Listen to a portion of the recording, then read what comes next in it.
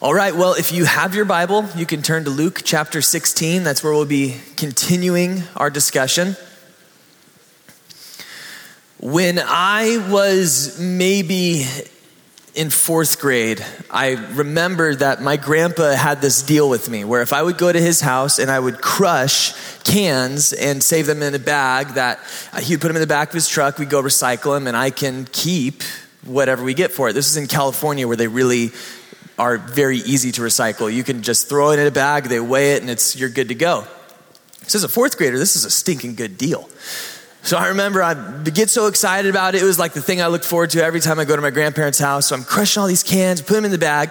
And I remember one time, I don't remember how many bags it was, but I remember I got at least $20.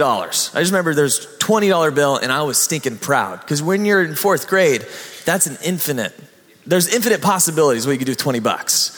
So I remember I was stoked about this $20 bill and I had it in my pocket and my grandpa's walking ahead of me. And I just remember we were somewhere on the coast in California on the beach. And as we were walking, there was a dude in front of us he was sitting on the ground. He had a box in front of him and a sign, and he had a cane that had a red tip to it, and he had those dark glasses. And the sign said something along the lines of, poor, hungry, and blind, give whatever you can. And he was doing the thing where he's looking away, there's no one there, and his hand is searching. And I just remember as a fourth grader, I was like, or around that age, I was like, man, okay, God is wanting me to give this dude $20. And I just remember thinking, okay, don't let your right hand know what your left hand does, so I won't let Grandpa see, and this will be awesome. And so I walk up, I pull the $20 out all sly. I let Grandpa get a little ahead of me, and I just drop it in his box. I'm walking past. And then I always remember what happened next because it ruined the whole rest of my day.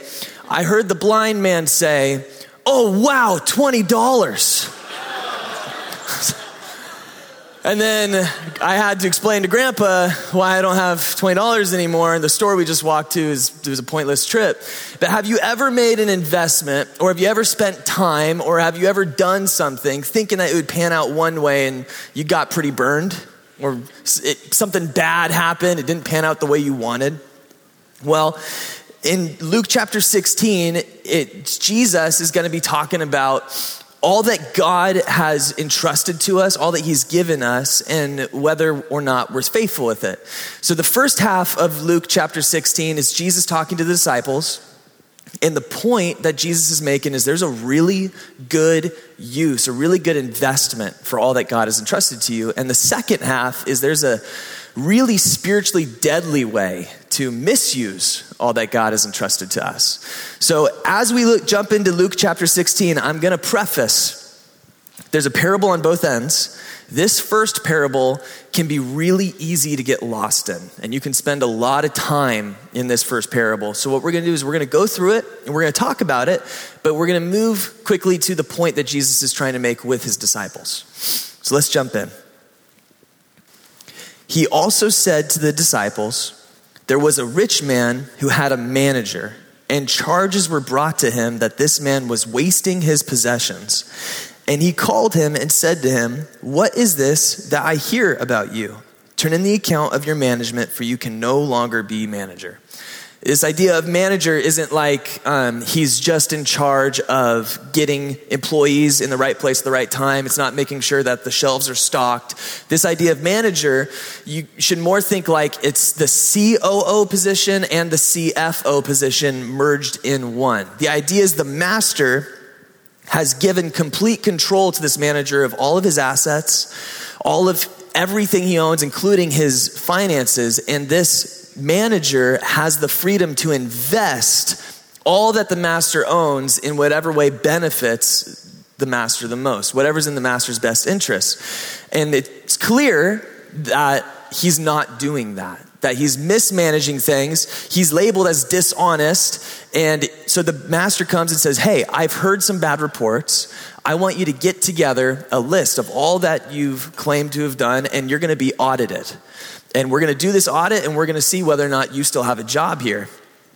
And as we continue, we see verse chapter 3, and the manager said to himself, what shall I do since my master is taking the management away from me? He knows he hasn't been doing a good job. He knows he's been dishonest. This isn't a surprise. I am not strong enough to dig, and I am ashamed to beg. So he sees only two outcomes. He's either going to dig or beg. And this probably indicates that he's been unfaithful everywhere in life. He doesn't have any family members or people that he can reasonably expect to fall back on who will take care of him. Verse chapter 4. So he comes with a plan. I have decided what to do so that when I am removed from management, people may receive me into their houses. So summoning his master's debtors one by one, he said to the first, how much do you owe my master? He said, 100 measures of oil. He said to him, take your bill and sit down quickly and write 50. Then he said to another, and how much do you owe? He said, 100 measures of wheat. He said to him, take your bill and write 80. So it's like this. For some of us, it's harder to imagine than others. Imagine you are $100,000 in debt, right? And it's at 26% interest and it's just crushing. And you're like, this is so, what are we going to do? How are we going to make this work? And one day, Amex or Wells Fargo or Citibank or whoever you use, they call you and they say, hey, I've looked over your situation personally. I've taken a special interest in your case and I've decided that I'm going to take 50% of your debt off. You'd say, that's a miracle. Like, that's water into wine miracle right there. Oh my goodness. And he goes, yeah, and man, this is just you and me. I'm going to change this and you forget about on your end. By the way, my name is Kevin and I'm going to be looking for a job. So if you hear of anything, Kevin's getting a call back.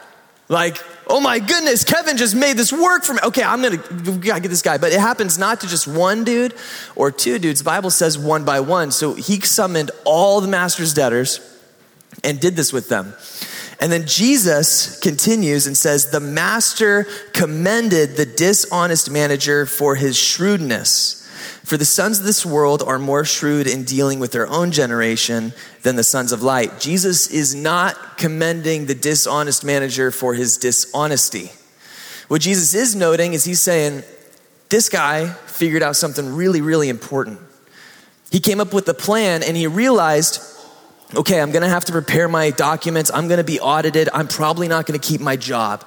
So I can either continue this line that I'm heading down, I can receive my last month's paycheck and I can pocket it and I can try to spread that out as far as it'll go. But in about maybe 6 months and maybe a year, maybe just by the end of this month, things are going to be really, really tough. So I got to figure something out. And he decided that a few extra dollars in his pocket weren't as important as investing in people. He realized that if he can use instead what he has, the resources that he has, invest it into people, that's going to last. That's going to stretch much further than just pocketing away a few extra dollars.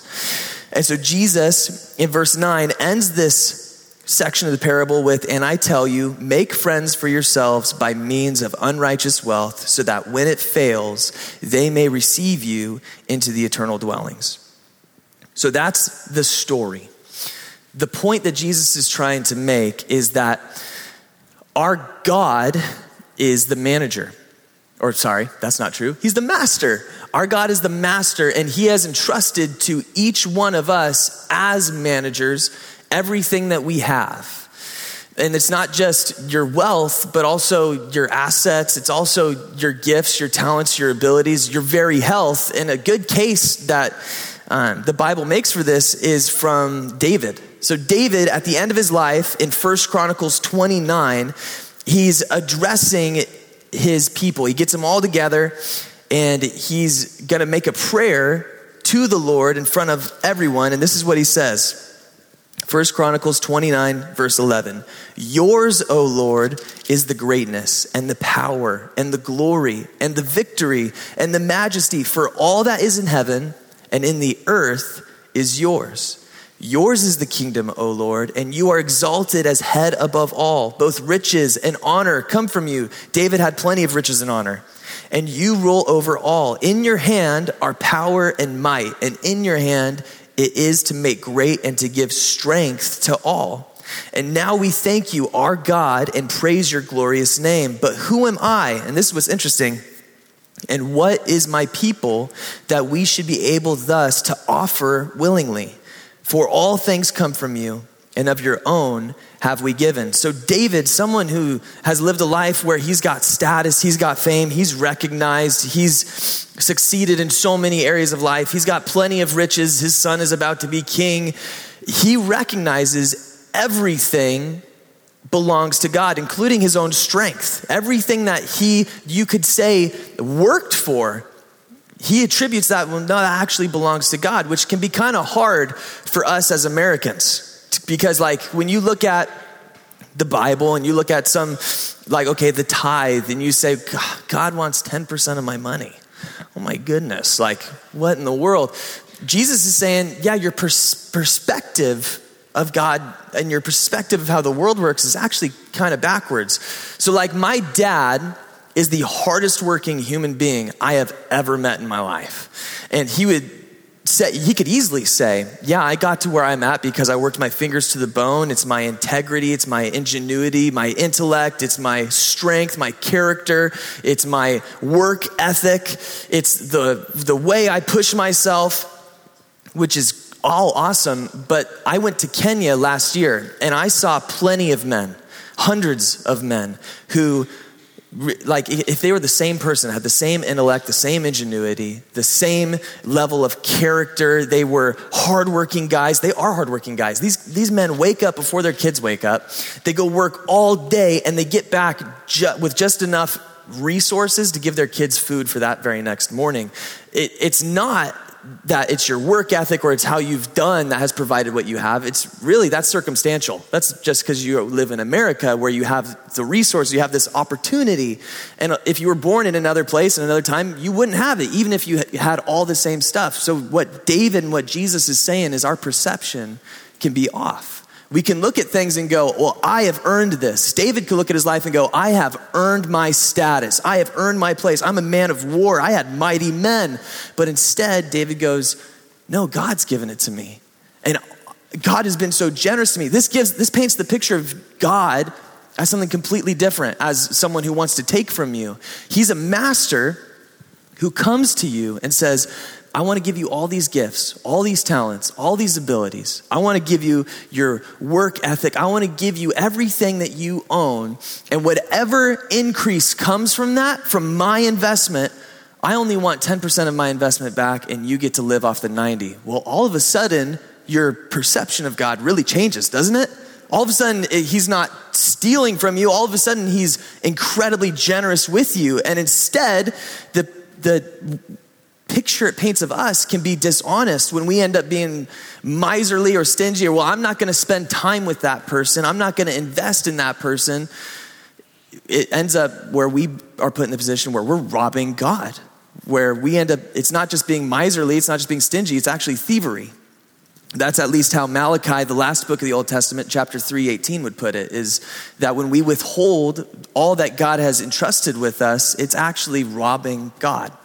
And so in this parable, Jesus is showing us, okay, you have this dishonest manager, and he realized, even as a dishonest worldly man, that it's not a few extra dollars in my pocket that matters. It's personal, individual investment. And Jesus, talking to his disciples, say, how come the sons of this world know this about their own generation, but the sons of light act like they don't know how their world works? Like, we're from a different kingdom. Like, what I think is so funny is my daughter, she likes rocks, and I don't know why. And so she'll go out and she'll pick up rocks and she'll bring them inside and she'll be so stoked about her rock collection. And my wife and I have a deal. I go, you can choose one. All the rest have to leave, but you can choose one. Well, the Bible paints this picture in Revelation of this kingdom of God, that the roads are paved with gold and children will bring them in, and we'll go, you can choose one nugget and that's it. I want the rest outside. Because we recognize that God is the provider of everything, that the kingdom of God is completely upside down from us. We can spend our entire lives trying to gain fame or status or money or stuff, and God is telling us, your kingdom, you're from the children of light. You're of the kingdom of light. And That's not how you're to be. You're to be people who invest in people. And Jesus continues this thought in the next verse. Verse 10. One who is faithful in a very little is also faithful in much. And one who is dishonest in a very little is also dishonest in much. If then you have not been faithful in the unrighteous wealth, who will entrust to you the true riches? And if you have not been faithful in that which is another's, who will give you that which is your own? No servant can serve two masters, for either he will hate the one and love the other, or he will be devoted to the one and despise the other. You cannot serve God and money. So Jesus then he's talking about faithfulness. If you're not faithful in little things, you aren't going to be faithful in big things. Which as people, we can kind of want to define our lives and define how things are doing by the really big things in life. But the truth of it is life isn't made up of these really big defining moments. Life is actually more accurately defined by all the tiny things and the tiny choices you make. The way that I like it illustrated the best is it's the nickel and dimes of life. How many of you, you don't have to raise your hand because I'm one of them, nickel and dime all your money away? And it can happen really quick because you'll be like, man, I just got paid. Josh just put both his hands up in the back. You're like, oh, I just got paid. Yes, man, I'm going to grab me and my wife a Dutch Bros. And then you're like, well, I'll grab someone else one. And then every day, all of a sudden, you're like, where did all my money go? Because we sometimes forget to maybe budget for those little things. You don't think about them, man. Oh, it's just $3 here. It's just a nickel here. It's just a dime here. Well, Jesus is telling us that's what's defining your life. It's the nickel and dime moments. It's the things that you can kind of overlook. When we're faithful in those little things, it's going to prove us to be faithful in bigger things. Some little nickel and dime moments that you don't even think about but have huge impact could be like a little note of encouragement to a coworker or to your spouse or to a kid. I was talking with Terry, and it's going to an old folks home and just spending time with people, and no one's spending time with them, and investing some time. Their kids aren't spending time with them, but just investing some time with them and sharing the gospel with them. It could be teaching a Sunday school class. It could be giving a glass of water to a kid. It can be teaching a Sunday school class. But it's these little nickel and dime moments that don't take too much from you that really mean a lot. Let me show you how this can pay off. It's like, I just love it. So we have a volunteer who's super faithful. She's decided that she's going to be an every week person because she thinks that the personal investment in these kids is so important. And so she'll wait for them, and she already knows their names because she's been here for a long time. And she'll go, oh my goodness, Odin, I'm so happy to see you. Oh, now that you're here, we can start. And the kids that she says this to, they're like, yeah. And like, they're so excited to be here. Well, one day, this volunteer was in Winco, and it was packed, and it was just craziness. And as she's walking through, one of these kids sees her, and she points at this volunteer and goes, Mom! And there's a bunch of things you could think this kid's gonna say, like, that's my Sunday school teacher. Oh, that's the person from church. But in the middle of Winco, points and says, Mom, that's my friend. And this volunteer goes, yeah, I am. And it's just like brought her to tears because it's like, yeah. And Jesus in verse chapter 9 says, I tell you, make friends by means of unrighteous wealth, by any means necessary, because when it fails, they may receive you into the eternal dwellings. When you are investing your life into people and you can share with someone the gospel, even if it's having coffee with someone who's going through a hard time, and you can just show them the love of Christ and you can introduce them to Jesus, that's an investment that you're making, that when you get to heaven, you're going to have, hey, that's my friend. And that's what matters. You're going to get that experience. We'll move on. I can go on forever. I have to get through this chapter. I really like this story, and I'll talk about kids all night if you give me the opportunity. So we'll see how much time we have, then we'll talk about children. So verse chapter 14, right here, the audience changes. So Jesus had been talking about the disciples. There's a very good way to use all that God has entrusted to you. There's a really healthy way, not just for you, but for everyone else, for the kingdom of God to use all that he's entrusted to you. And now Jesus turns to the Pharisees and shows us there's a really spiritually deadly attitude to have towards all that God has entrusted to us. So verse chapter 14, the Pharisees, who were lovers of money, the root of all evil, love money, heard all these things and they ridiculed him.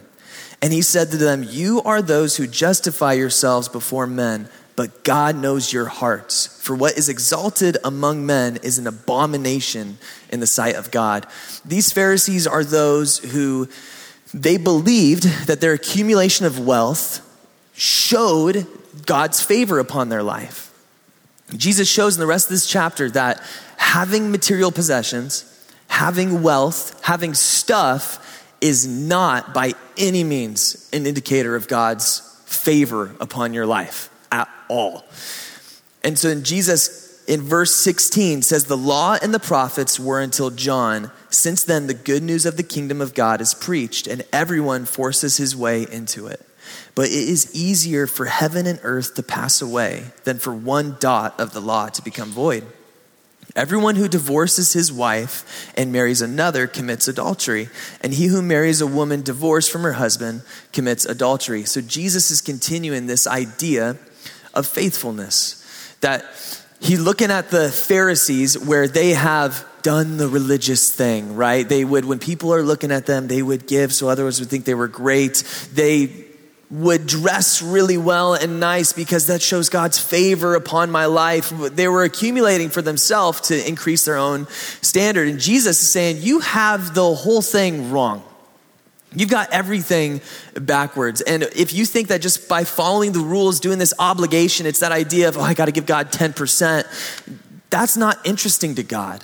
Instead, Jesus, he raises the bar. Jesus is like, okay, Old Testament believers and New Testament believers, who's been given more revelation, who's been given more understanding, who's been given more from God, even by giving Jesus his own son. So the standards then for New Testament believers are insurmountably higher. It's not just giving so that people think you're a giver. It's giving from your heart generously because God is generous. It's not being faithful in just these things. It's being faithful in even the stuff that can be hard to be faithful in, like in your marriage and with your kids, and being faithful to just loving your spouse and being a good listener. I think that's why it's thrown in there. It seems out of place at first. My first thing was to joke about, if your wife leaves you, she'll take half your money. Like, this first chapter is about money, but no, it's about faithfulness. It's God's call to faithfulness to all that God has entrusted to our care. And that includes our spouse. The level, the expectations that we have as New Testament believers is so much higher than the standard set for Old Testament believers, and it's done in grace. And then Jesus goes into this last parable, which further illustrates that having wealth, having money, having stuff is not an indicator that it's not an indicator of God's favor. There was a rich man who was clothed in purple and fine linen, and who feasted sumptuously every day. And at his gate was laid a poor man named Lazarus, covered with sores, who desired to be fed with what fell from the rich man's table. Moreover, even the dogs came and licked his sores. The poor man died and was carried by the angels to Abraham's side. The rich man also died and was buried. And in Hades, being in torment, he lifted up his eyes and saw Abraham far off and Lazarus at his side. And he called out, "Father Abraham, have mercy on me, and send Lazarus to dip the end of his finger in water and cool my tongue, for I am in anguish of this flame."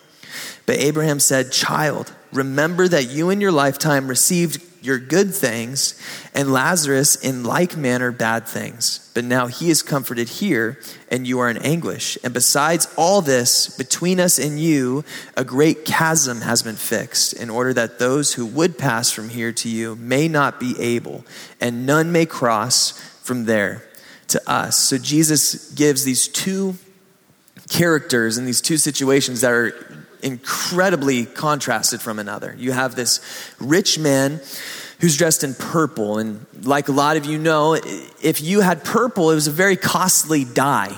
It was a kingly color, because the only way you could afford it is if you had so much in excess that it was reasonable that then you could dress with purple. Well, this is one of those guys. He dresses in purple. He's got fine clothes. That's the rich man. Lazarus, on the other hand, is covered in sores.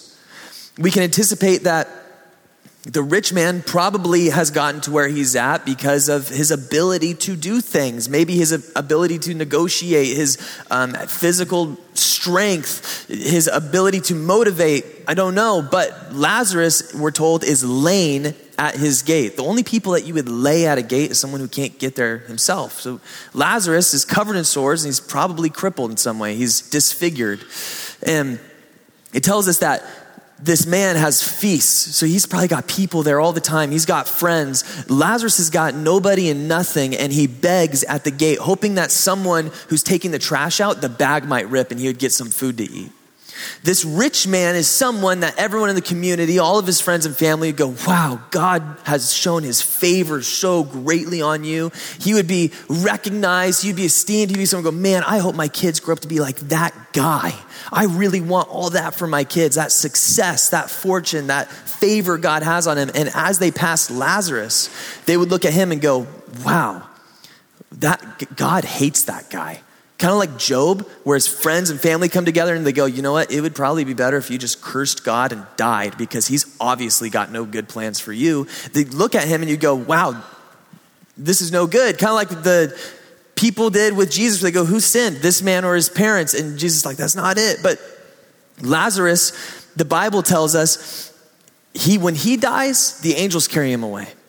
The rich man, when he dies, he's buried. The rich man is honored even in death. There's probably people around talking about him, probably sharing all that he's done, all of his accomplishments. Oh man, he's such a person that we can look up to and try to aspire to be. Lazarus, the angels carry off because his body was probably discarded. They was probably laying there and they found out he was dead and they throw him in a ditch. He was not important. He's not someone to be remembered. He's not someone to think about. But interestingly, we get his name because God is saying he does remember his name. This rich man, we don't get to know his name. That he's not someone that God would know his name, but that we would get to know his name and remember him and talk about him. He's just this guy. And the gate, the thing that separated Lazarus and this rich man, that at any point this rich man could have eased Lazarus' suffering, could have brought him some clothing, could have brought him anything. That gate is now fixed. I don't think this is a picture of the actual afterlife. I think it's a really good illustration though, because we have people in our lives, around us who are so close. The idea that's being painted here is Lazarus is laying at the base of this guy's driveway, and he purposefully would have to ignore this man every day. It's like you would purposely have to take care to make sure that you don't touch this guy, you don't get unclean from it. And there's people like that in our life every single day. There's people that God brings into our lives that we're called to be faithful to, that we're called to invest in. But Jesus is showing that in this illustration that eventually that gate which can swing eventually gets fixed and that your choices are set. And so this rich man, he cries out for help. Abraham, father, calls him father because he knows the Old Testament. If you were a Jewish person, you would be really familiar with the Torah, all that was expected of you, the way that God wants people to treat the poor, the people that God wants to treat the marginalized and the outcast. And he says, Abraham, father, send Lazarus. And Lazarus says, no. But rich men don't take no for an answer.